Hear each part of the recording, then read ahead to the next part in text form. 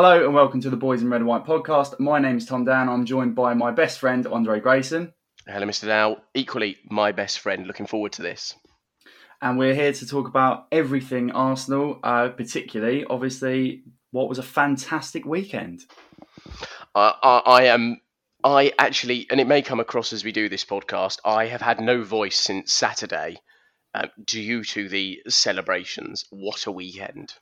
I was nervous when you texted me yesterday to say that you still didn't have a voice, but obviously that's not a problem. You sound great. Touch and go this morning. I've hammered the Lemsip and the tea and honey, and I'm ready to go. I didn't want to miss this for the world. Fantastic.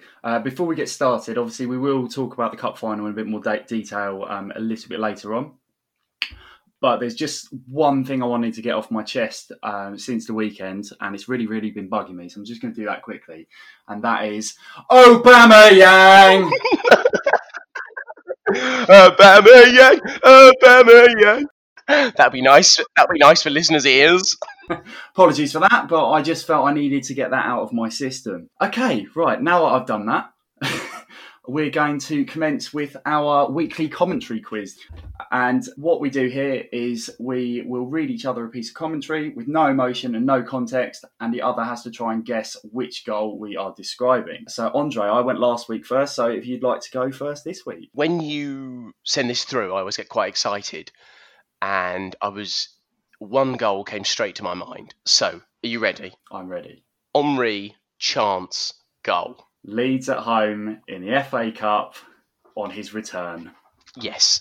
Do you know what? I think it's one of the most evocative pieces of commentary. You can hear the commentator pause, and you can also, as soon as you hear goal, you can picture him wheeling away. I'll tell you what is also good, is there is a version of that that someone has dubbed the radio commentary with John Motson doing it on YouTube. It's fantastic, and isn't it? It's fantastic because the crowd noise is so much louder, and it's brilliant. But the original commentary is a sight to behold to the ears, I should say. But it is brilliant, and I was privileged enough to be there that night, and that was one where my dad, I was doing work experience at a newspaper in my final year of university, and I wasn't sure I would be able to go. My dad insisted on coming and picking me up because he said, if Henry comes on and does anything, you can't miss that. So I've got Mick Dow to thank for that. Very good. I'm very jealous. That was when we got drawn against Leeds. We were at uni at the time and had to be very selective with games. And of course, you buy tickets. I was a Red member then, so it was 6 weeks in advance. He hadn't joined. There was no rumours of him joining. It's my biggest regret. I think of all the games I could have been at, where I was in the country or what have you, that one hurt. But what a goal, what a moment, what a man. Yeah, it was wonderful. And as I say, it was an absolute privilege to be there. And it's just one of those iconic moments that I'll never forget the whole time I support Arsenal, which is lovely. Song. Henry, chance, goal!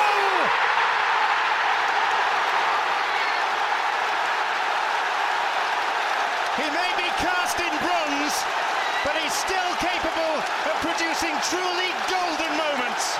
Right, okay, so now I will read you my one, which this is a hard one, I think. So I there's no shame if you don't get this right, but I've got faith in you. Oh, good. The only clue I'm going to give you is that this piece of commentary came after the goal was scored. Okay. So the quote is, sweet as a nut, as they say in the London area. Oh, do you know what? You've done this before. I'm going to request a clue. Okay, the clue is it is from the 03-04 unbeaten season. Reyes. Was it Reyes? No. I can give you another clue. I'd like another clue. It was also against Leeds United. Henry? Yeah. Curler? No, it was Henry. We were wearing a yellow kit. We won 4-0, 4-1? 4-1. We were behind from a Mark Viduka goal, which Jens Lehmann made a calamity of. And then we equalised. Lumba crossed the ball into Henry, and it was a first-time volley side-footed into the goal. And he just celebrated in his nonchalant way by not celebrating.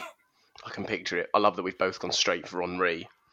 Oh, it's just so easy. Like every goal that is an iconic piece of commentary. Now, obviously, that was a very, very specific one and a very, very unique one. So I was kind of quite confident you wouldn't get that, because I feel like that was very, very difficult, particularly as it's not even commentary leading up to the goal. So okay, no shame in that at all. Okay, well, there you go. You're 2-1 up. Fantastic. And here's Ljungberg. And it's 1-1. Henry. Sweet as a nut, as they say in the London area. Right, what we will do now, obviously, the only talking point to start with is Saturday. Now, Saturday was obviously a very, very different occasion for supporters, particularly those of us who are season ticket holders and who would have been lucky enough to actually go to the game had it been allowed. Unfortunately, we weren't allowed to go to the game, so we all had to make do with our own situations. So, firstly, Andre, where did you watch the game and what was it like? Well, my friend Mark Pond and I had decided that when we watched the semi-final with our respective other halves, it didn't quite, it's fair to say they didn't have the enthusiasm towards Aubameyang's brace that we did. I think we decided then to go into just around the ground to watch it. We went up early doors because we knew it would be very hard to get in anywhere. We'd sort of planned to get up there for 2:00, and we had a sort of 4 p.m. cut-off that if we couldn't get anywhere, we'd head back. Luckily, he bumped into someone he knew, and we ended up at a table at the Horatio pub on Holloway Road, between Highbury and Islington and the ground. So that's where I watched it. What about you? Well, for those that don't know, I live down in Kent, so I'm a little bit further away, and so it's not as easy for me to get into London and then watch the game and then still have that time to potentially get back if worse come to worse. So I actually watched it at my parents' house with my dad, my mum, my brother, and my partner and his partner as well. So it was a really nice sort of family barbecue that we had, but it was all about the FA Cup final. And that is actually the first cup final of any sort that I've watched at home with my dad since 2003. Wow. So every other final, it's we've either been at the game, or he's been at the game, or I've been at the game, or I've been somewhere else watching that game. So it was a really, really nice moment. And obviously, after to see us win as well, it was a really lovely moment to share with each other, because it's not been too often, particularly over the last couple of seasons, that me and him have got those opportunities to really share that experience. So it was lovely. It was really, really nice. Obviously, I would have rather have been at the game, but as a alternative, I don't think I could have hoped for much better. Yeah, I think that's fair, and I think the picture you should no doubt share is the one where you've got everyone in Arsenal shirts. It's great, and no, it sounds fantastic. I have to say, I think experience-wise, we've both gone in opposite directions there, and I have to say, either one is made pretty perfect decision-wise with the victory, I must say. Absolutely, and I'm not ashamed to admit this. When Chelsea went 1-0 up, you text me at that exact moment when I just announced to my dad, well, that's it, it's done. And you text me to say it's over. So I think that summarises our pessimism towards Arsenal Football Club this season particularly, that neither one of us at that point could see a route back into the game. I think we both said last week that we felt it would come down to the first goal, and when the first goal went in, even that early, I really, really struggled to see how we were getting back into that game. Obviously, we did, and the rest is history. But I've just spent the last 3-4 days just revelling in the success of it. Absolutely. So I think the first thing to say is that I actually thought they started really well. Do you know what? It becomes easier and easier to compliment opposition once you've won. But at the time, you're loath to say it. But a moment before they scored, they've pickpocketed Xhaka, which, whilst has been a trend of his career at Arsenal, he really has ironed that out of his game. I think Arteta's really helped him for that. He may still be culpable from the odd wayward pass, but the way they pickpocketed him, got in between the lines straight away, was alarming. Because I really think one of the hallmarks of how we're set up with this back three, with the midfielders there, is it's really hard to get in behind us and in between the lines.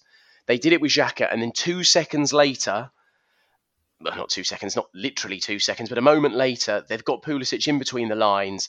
And I think you can't really criticise much from an Arsenal perspective after what happens there. Tierney, he's got a choice to make. He could give away a penalty. You risk a red card. I thought the way, he bounced that pass off Giroud was excellent, and he's taken that goal really well. And I have to say, when that went in, I know I texted you saying game over. When I thought we'd win 2-1, which we're going to get onto, how I absolutely predicted that, and you called me 2 hours beforehand, and that's exactly what I said would happen. I really didn't think it would involve a comeback, because we have been poor at those. But that was sort of my opening impression. I actually felt they deserved to be ahead, and it sort of felt inevitable. Yeah, I mean, my opening impression is very similar. I thought, like, straight off the bat, we managed to get that ball over the top to Maitland-Niles down the left. And obviously he put that cross in that Aubameyang headed wide. And I thought straight away you could see what the Arsenal game plan was. You could see that we were targeting that side. We were targeting that with the pace of Maitland-Niles, with the pace of Aubameyang. And from that chance, I thought, okay, this looks okay. And then after that, in the opening 10, 15 minutes, we just completely collapsed and stopped playing. And as you say, I think Chelsea were probably full value for their lead. But what I was going to say is, bear in mind that in recent weeks, when we've fallen behind or when we've played teams of lower opposition that have done essentially like a deep block, we've really, really struggled. So I was kind of surprised that Chelsea didn't maybe try and play that way a little bit, because we are clearly struggled against teams that do that. But then I guess that's probably because they don't have faith in their defensive capabilities, which I think they showed throughout the game, that they're as weak as we are at the back. Well, this is where I think you start to see, I think out of all the ex-pros, Arteta is by far the best manager. He is able to organise a defence in a way that even this sort of motley crew of defenders we have he is able to coordinate them in a way that makes us really effective defensively. I think it's where you start to see where the gaps are in someone like Lampard. I think he's done a pretty good job, but I think you can see the fact he didn't adapt to that. For me, I just sat back, hit us on the counter. I know it's easy to say, but the fact they kept pressing, I mean, maybe they were looking to push out, if they go 2-0 up, it really is game over. But they left space in behind. And when you watch, they did a great clip of this, but Aubameyang is running Azpilicueta all over the place for fun. It's no wonder he got injured.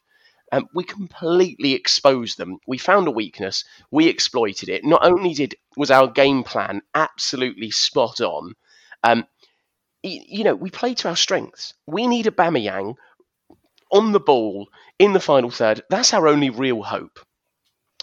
Before we get onto the goal and sort of our equaliser and the response post drinks break, I got a text. We had a corner and Pepe overhit it. And I got a text from a friend saying, how much did you pay for Pepe? And I was, I sort of smiled. And when I never text that early into a game anyway about anyone and causing judgment. But I thought, for me, Pepe, he stood out for me in this game. I thought the way he really did. He came to life. Look, he's got an unfortunate price tag. And I know we're going to come on to talking about sort of the front three later on. But I have to say, I did think this was, when you have a final, you want a character who steps up. And Pepe really stepped up. I thought he was our best player on the day.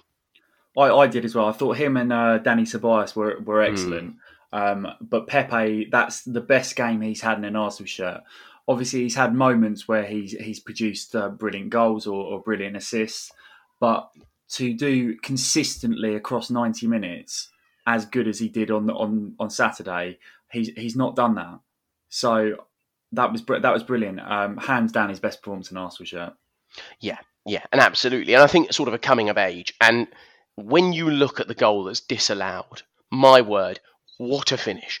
No one knows the goal's disallowed at that point. No one knows. I am absolutely gutted for him that didn't count. And the way we constructed that move is just fantastic.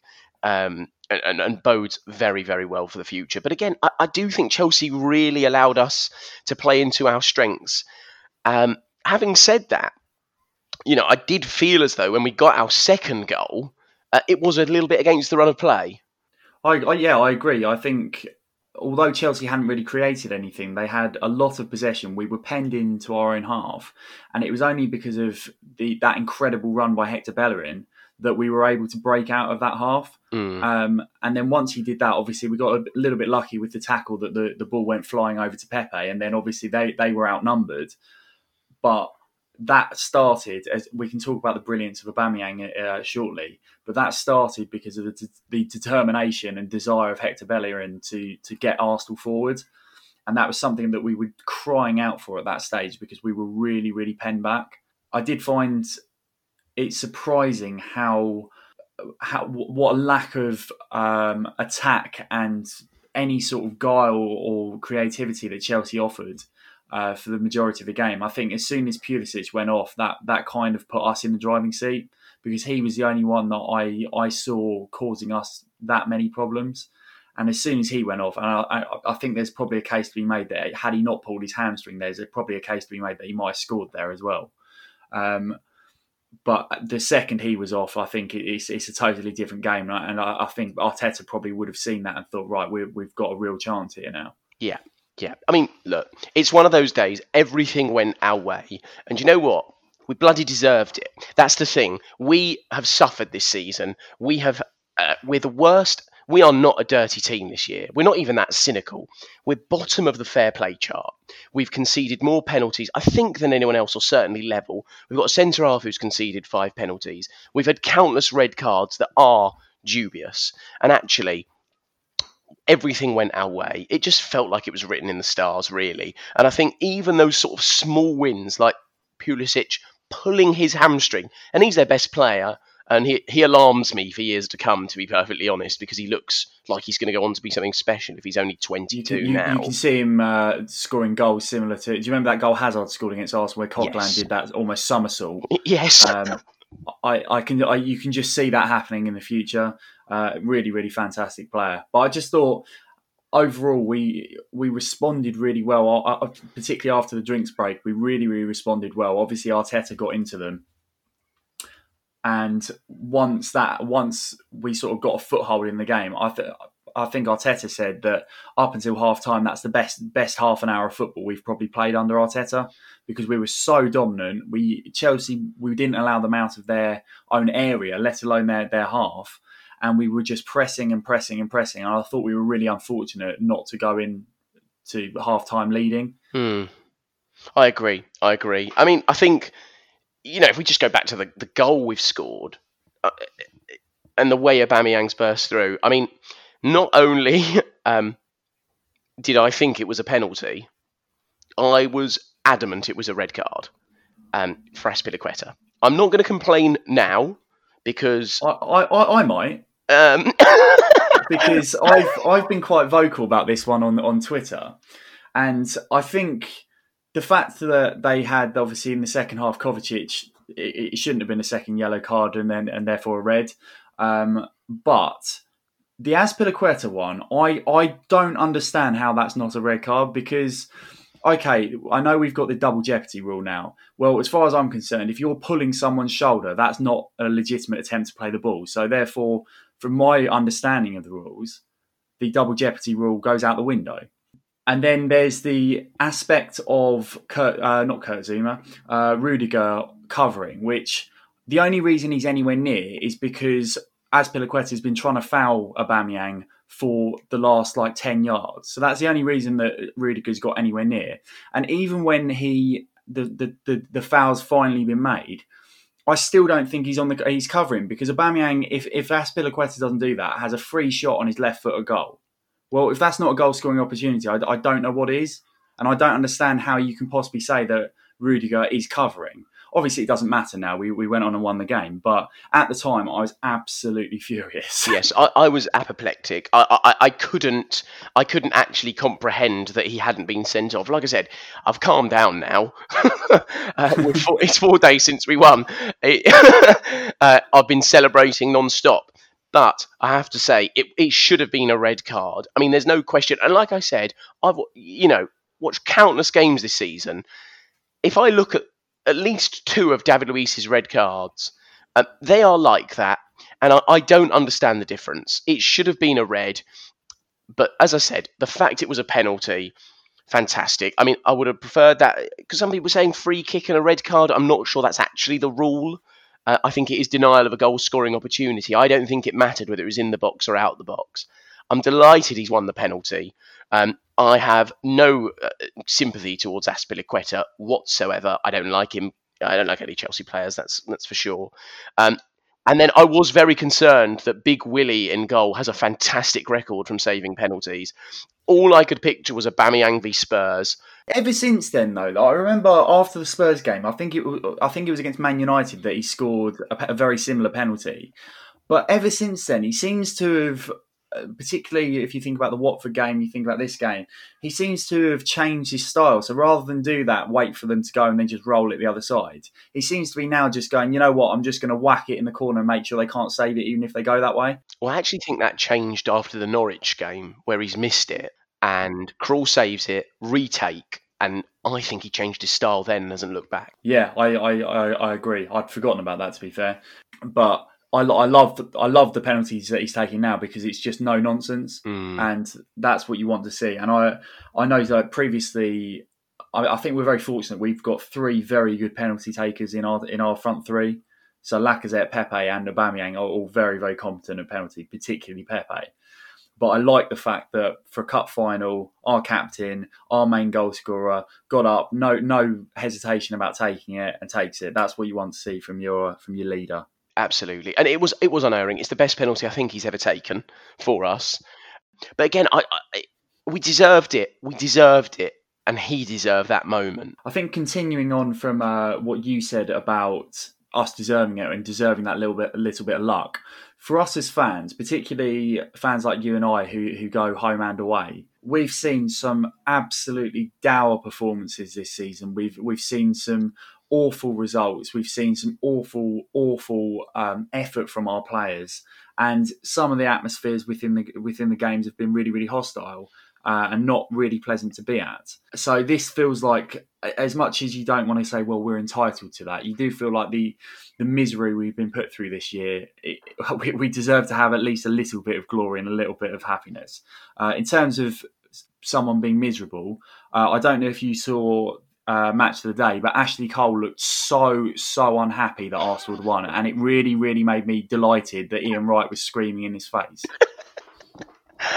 I mean, we talked about Wrighty last week. Yeah, it was fantastic. And even hearing that he coached Rob Holding through the first half was one of my favourite things I've heard in a long time. In an empty Wembley, having him represent us was just perfect. I think if we could pick one person to represent the fans, I think you'd go Ian Wright. And again, this just speaks about his lack of professionalism, that he doesn't care that he's working for the BBC. He's just like, no, Arsenal playing, I'm going to act as a fan. Absolutely. Do you see the custom suit he had on as well? Fantastic. With the new shirt texture on the inner lining. No. Yeah, the inner lining of his suit was the new shirt texture and pattern. That is amazing. The man's amazing. No, I have to say, I missed out on the nuances. That's one of those, just going back to the sort of the starting point of this, that's one of the nuances of watching in a pub. You do miss out on the commentary. You do miss out on those things. Sort of what you generate in atmosphere, because there was a pretty good atmosphere where I was. Interesting, actually. Meant to say this. As part of the sort of social distancing measures, when we've won the penalty, right, one of the rules of the pub was you can't stand up. Right, just think about that for a second. FA Cup final, can't stand up. Now, I prefer watching games stood up anyway, just sort of force of habit, right? I mean, I was in my lounge and I was stood up, so... Exactly.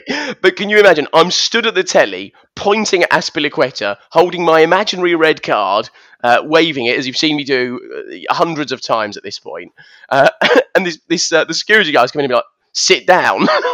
And he was not met with the response I think he was expecting. We've been highly respectful of the rules until that point. We stood up, needless to say. And then, of course, when it was dispatched, there was some pretty good celebrations. But yeah, it was bizarre because you did feel every time we stood up for a prolonged period, they literally gave you 30 seconds. And then you were told to sit back down, and they were really ruthless with it. Fair play. Well, no, rightfully so. That's what I'm saying. It's one of those really difficult things because they're in such an awful situation, particularly during football matches, where they have to enforce this stuff that's quite frankly not enforceable. Because, as you say, when goals go in, the emotions take over. You don't really think about what you're doing, do you? So it's a horrible position to be in. Yes, yeah, but I have to say. Really interesting just in terms of watching it in a pub. I have to say, I won't do it again. I think, big game, it's different. I really wanted to taste the atmosphere, especially missing out on Wembley. I just wanted to be around Arsenal people. The pub, you'd probably get 200-300 people on a good match day.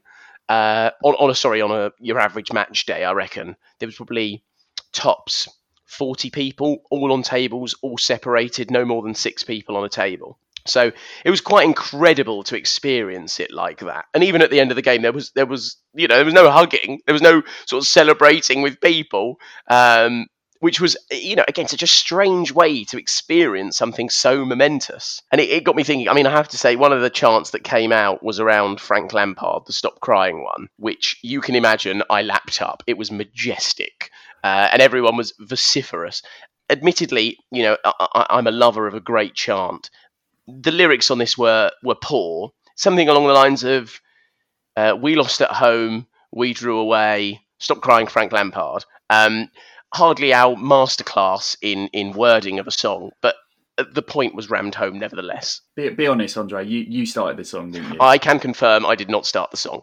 I did, however, sing and try and start the follow, Arsenal is the team we follow. And with Mikel Arteta, no one is better. He's the best looking Spaniard I know. I think you've tried to start that at every away game since he's been in charge, so I don't doubt that. Yes.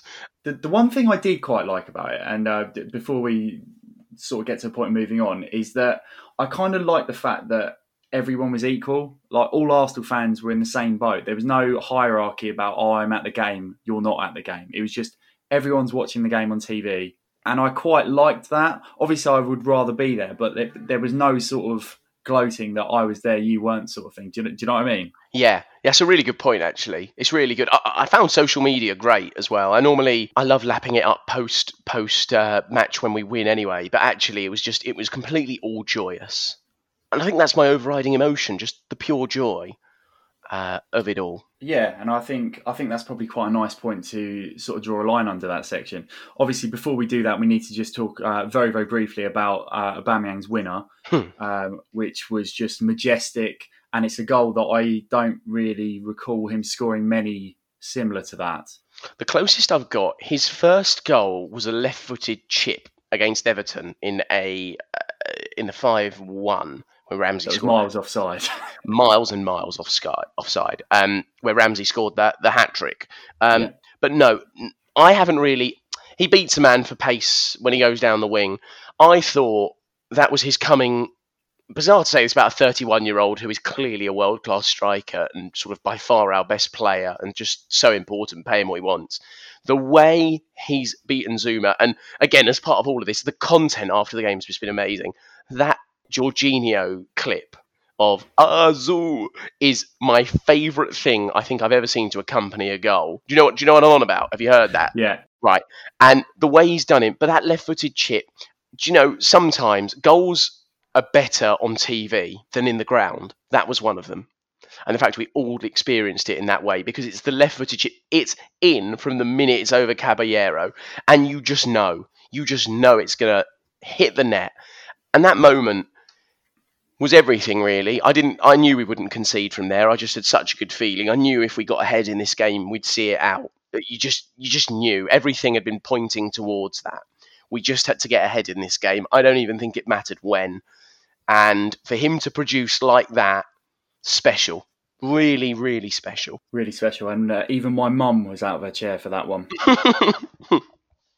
Amazing. I get quite overcome with emotion when I think about that goal because of how bad this season has been. The three managers, the dismal away performances. Of course, we'd love to have been there, but what a way to end a season. I actually wanted to ask you something on all of this. For a long time, as Arsenal fans, it might be something we debate at a later date. We were told, finishing fourth isn't a trophy. Would you trade in coming eighth and winning an FA Cup? Now we've experienced both sides of that.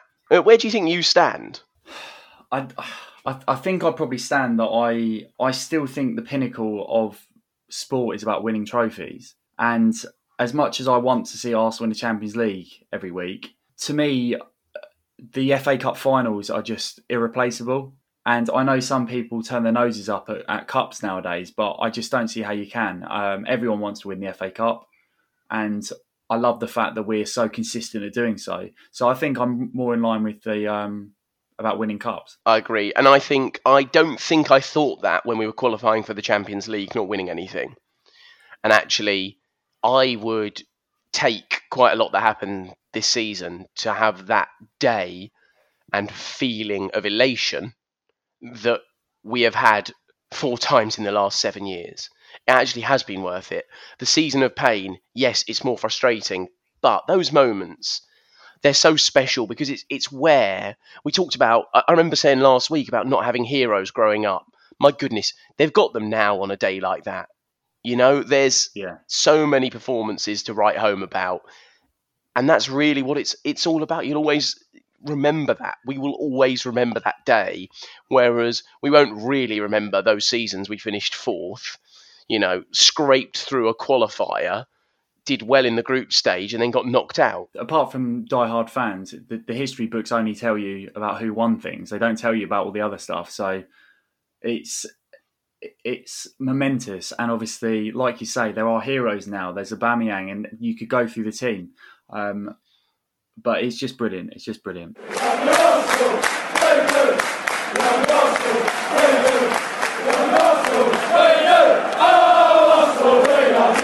Right, so now obviously we've covered Saturday and how fantastic that was.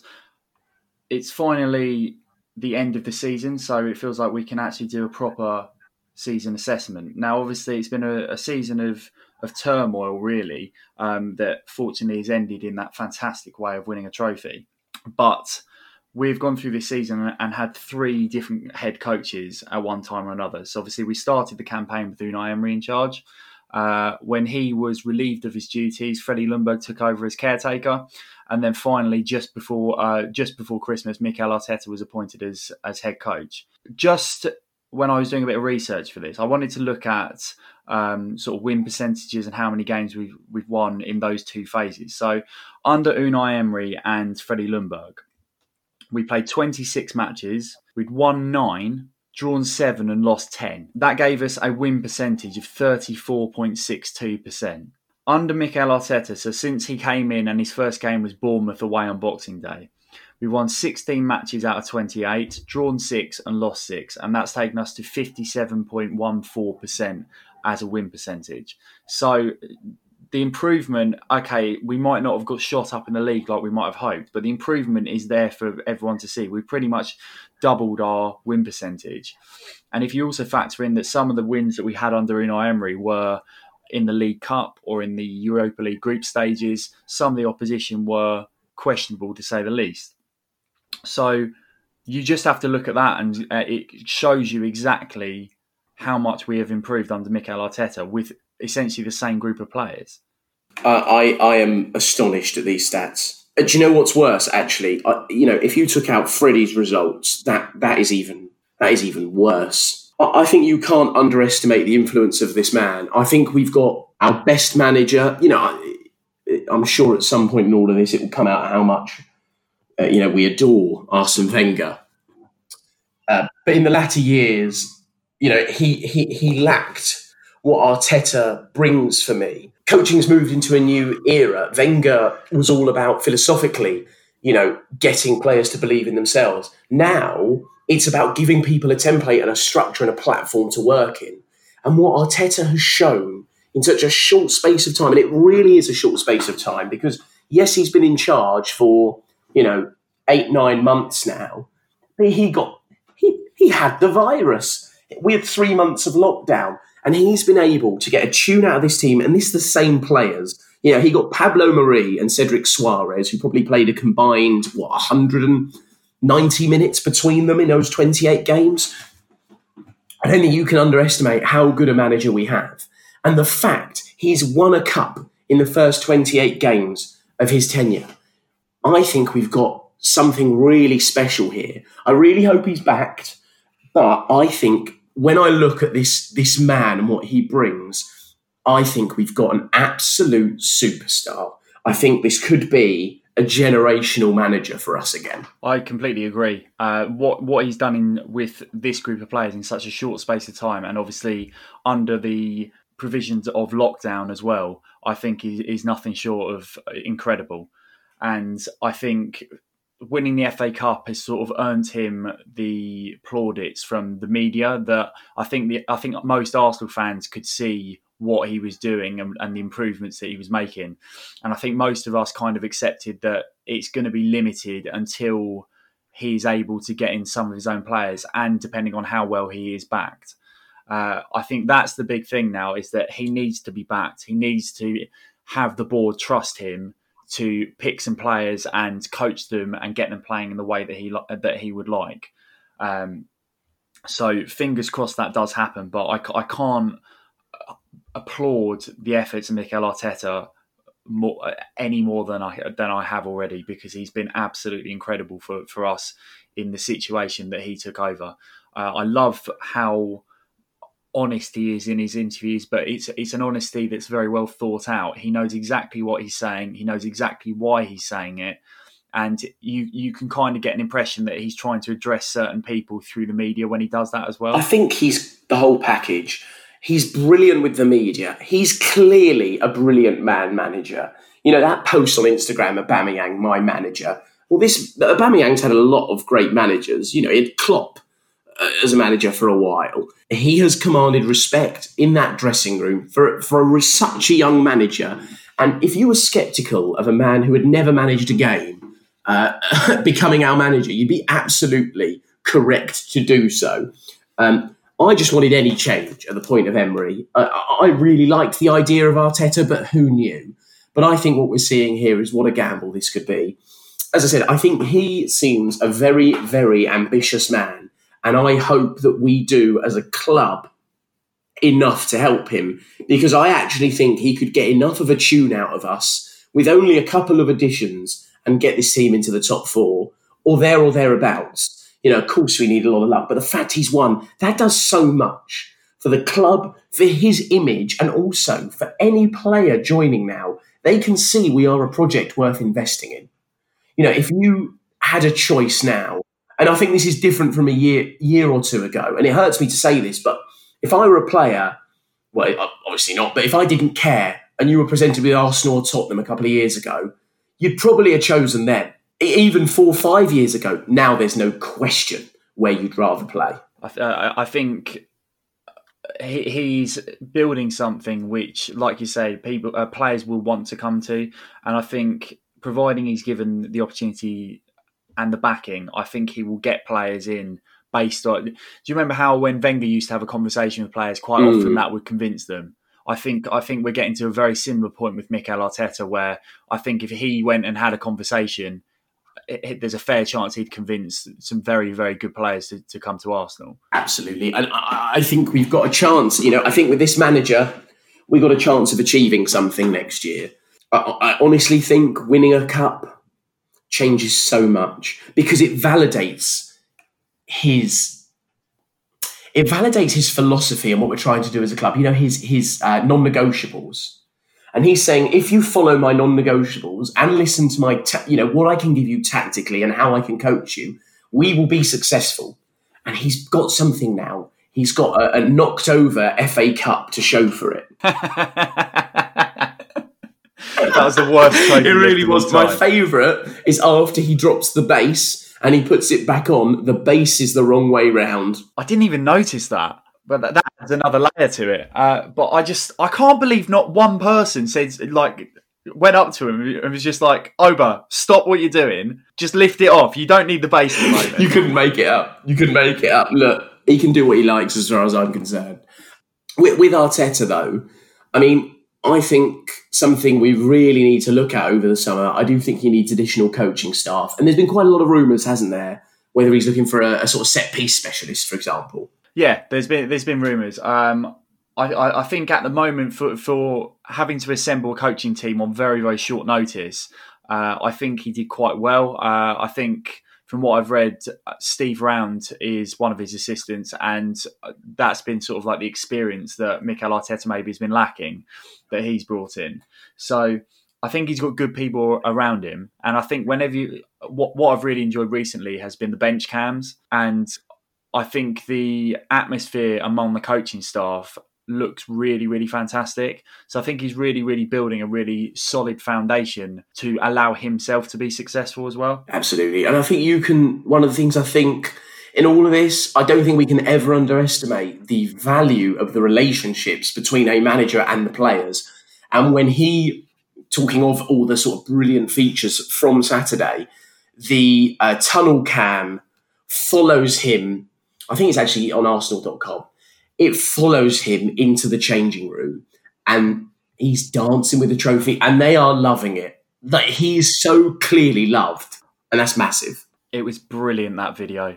Honestly, it almost brought a tear to my eye. I was that happy watching that. It was brilliant because, as you say, all the players are on board. And I just think players like, I know we don't really want to talk about Mesut Ozil and we don't want to talk about Matteo Guendouzi, but you look at them both and think, okay, well, whatever's gone on, they must be looking at this and kicking themselves, particularly Guendouzi. You want to be part of it. I want to be part of it. I wish I was Matt Smith. Right, did he not look like a kid who just won a competition? But honestly, I was thinking about this. Matt Smith, right, he probably may never play. He may never play for Arsenal, but he's got an FA Cup winner's medal. It's incredible. I think he was living an opportunity that we all wish we could do, and I don't begrudge him getting involved with it at all. Obviously, he's a young man. He's come through the Arsenal Academy. He's probably just as buzzing as we are about winning the FA Cup, and he's got to see it firsthand and be part of that squad with those players. So fair play to him. But in all the pictures, it just really made me laugh because he looked so happy, but he looked like he didn't look like a player. But also, I think it's the fact he's blonde. I think the fact he's blonde adds to it, and he's got the youngest face. Also, just to say, his name's Matt Smith. He does not have anywhere near exotic enough a name to play for Arsenal. I'm calling it now. So should we give him another name? Matteo Smith-Doozy. We'll call him Matt Smethnen. Danish superstar. Yeah, there you go. But what I was going to say, sorry, the point I brought him up is because even he can feel included under this manager. And I actually think one of my favourite images is the one you'd stick up in Hareland. Nelson and Nketiah, Willock, Maitland-Niles, Saka with the trophy. What a testament to our academy. And again, but now under the tutelage of this manager who's going to help them and can clearly use them as part of his squad is so exciting. Yeah, and I think that's probably a really good point as well, because our philosophy moving forward, okay, we're not going to be a club that has enormous financial backing, so we are going to be relying on our academy. So to have a picture like that at Hale End for all of the kids from all the age groups to look at on a daily basis is absolutely incredible. It really is. Inspirational, and that comes from the manager. Obviously, we were going to talk about a couple other bits, but I think we'll leave those for next week just because we're a bit short on time, and both Andre and I would like to watch the playoff final to see what prospective away days we have next year. Can I just quickly ask you before we jump on, who's your preference? For just difference, I'd say Brentford. But in terms of ticket access, both are going to be a nightmare, aren't they? Yeah, I don't think, and we hope there'll be away days next season. Yeah, but we don't know that either. So we don't. Okay, interesting. I'm for me, it's win-win because Russ, good friend, supports Fulham. I'd be delighted for him. But again, Brentford would be. I always like a new team, a new club in the Premier League. Yes, and one of my housemates from university is also a Fulham season ticket holder, so it would be good to go and have a trip up there and have a drink with him before a game. But again, depends if we're allowed. Of course.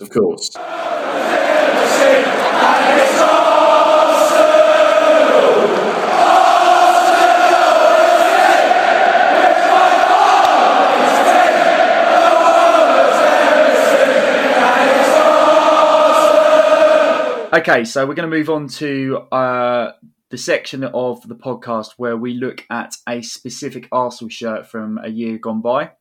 This week, we're going to be looking at the 2002-2003 away shirt, which was a wonderful blue, meshy looking shirt that, for me, is always synonymous with Thierry Henry.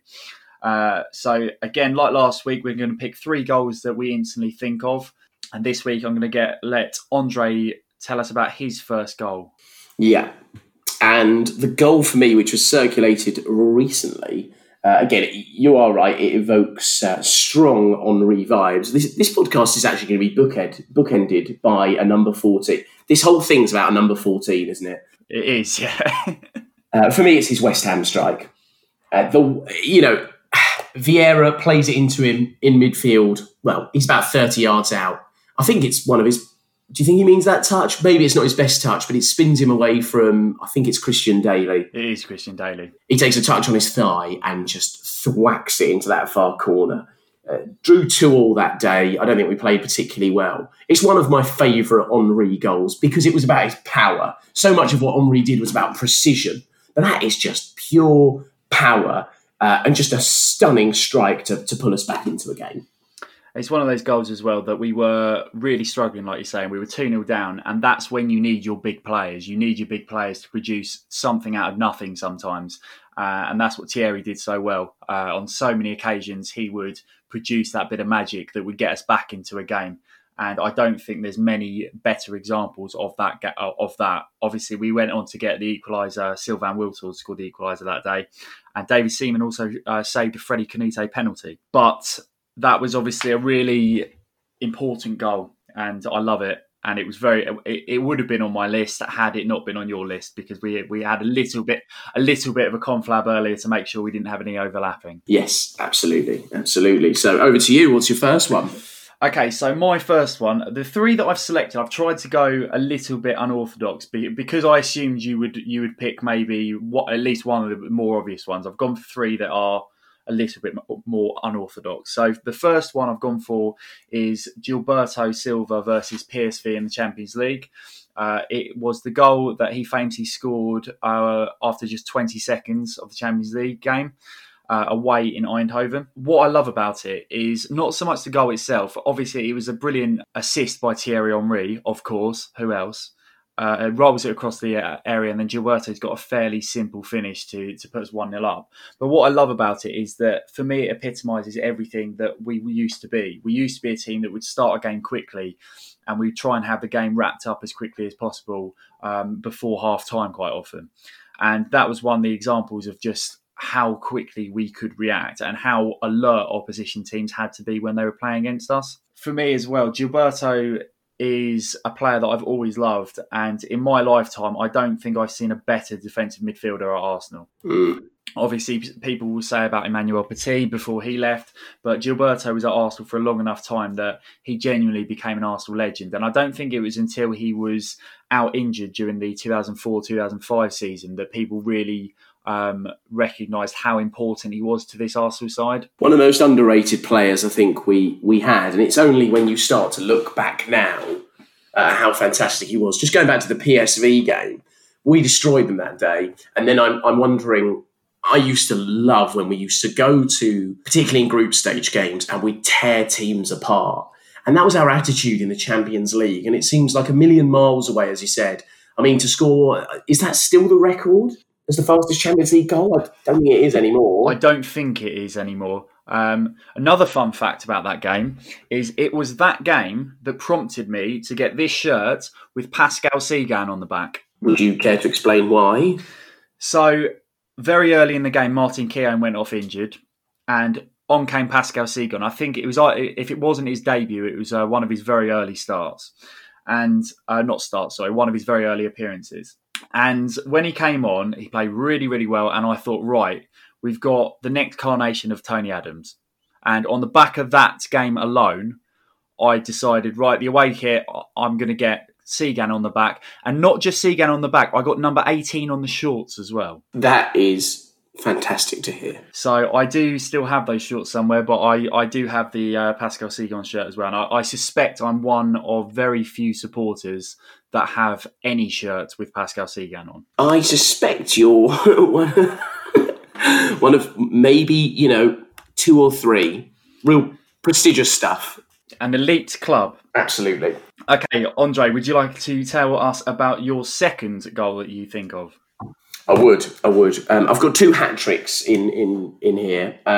This one was, again, Champions League, was Roma away. And it's actually, I was torn here between the Henri's first, the curler, because it was just, that was just his goal.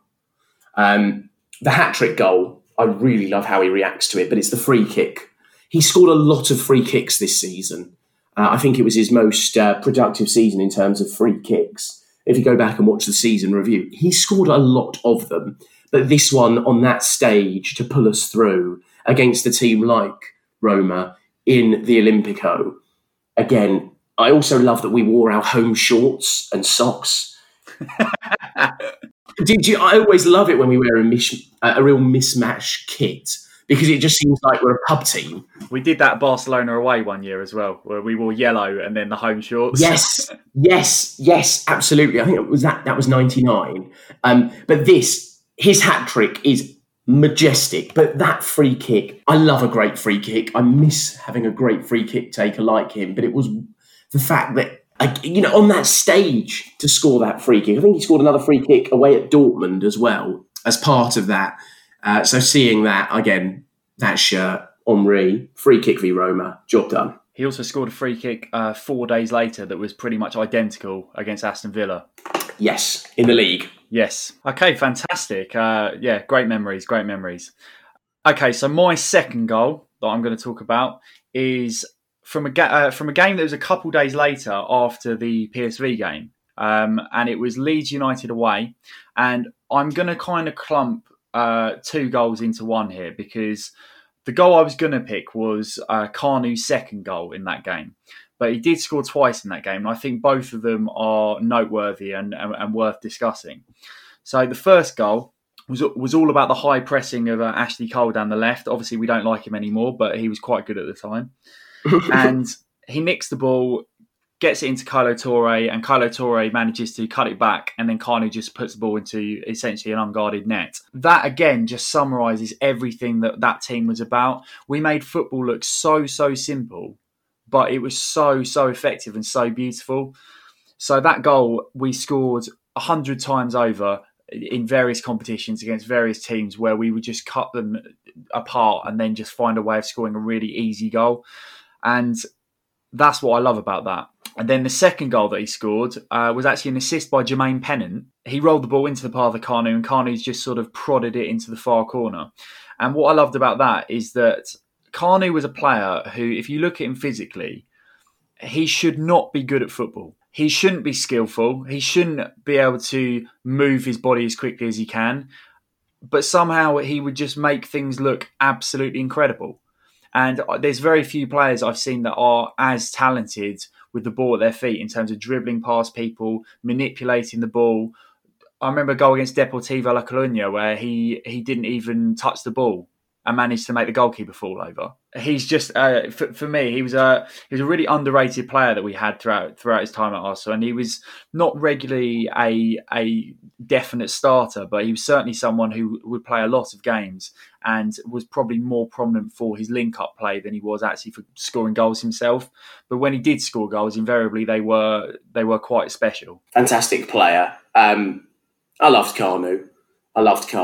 He was brilliant. And yes, you found 2 great goals of him in this wonderful kit. That game also marked the...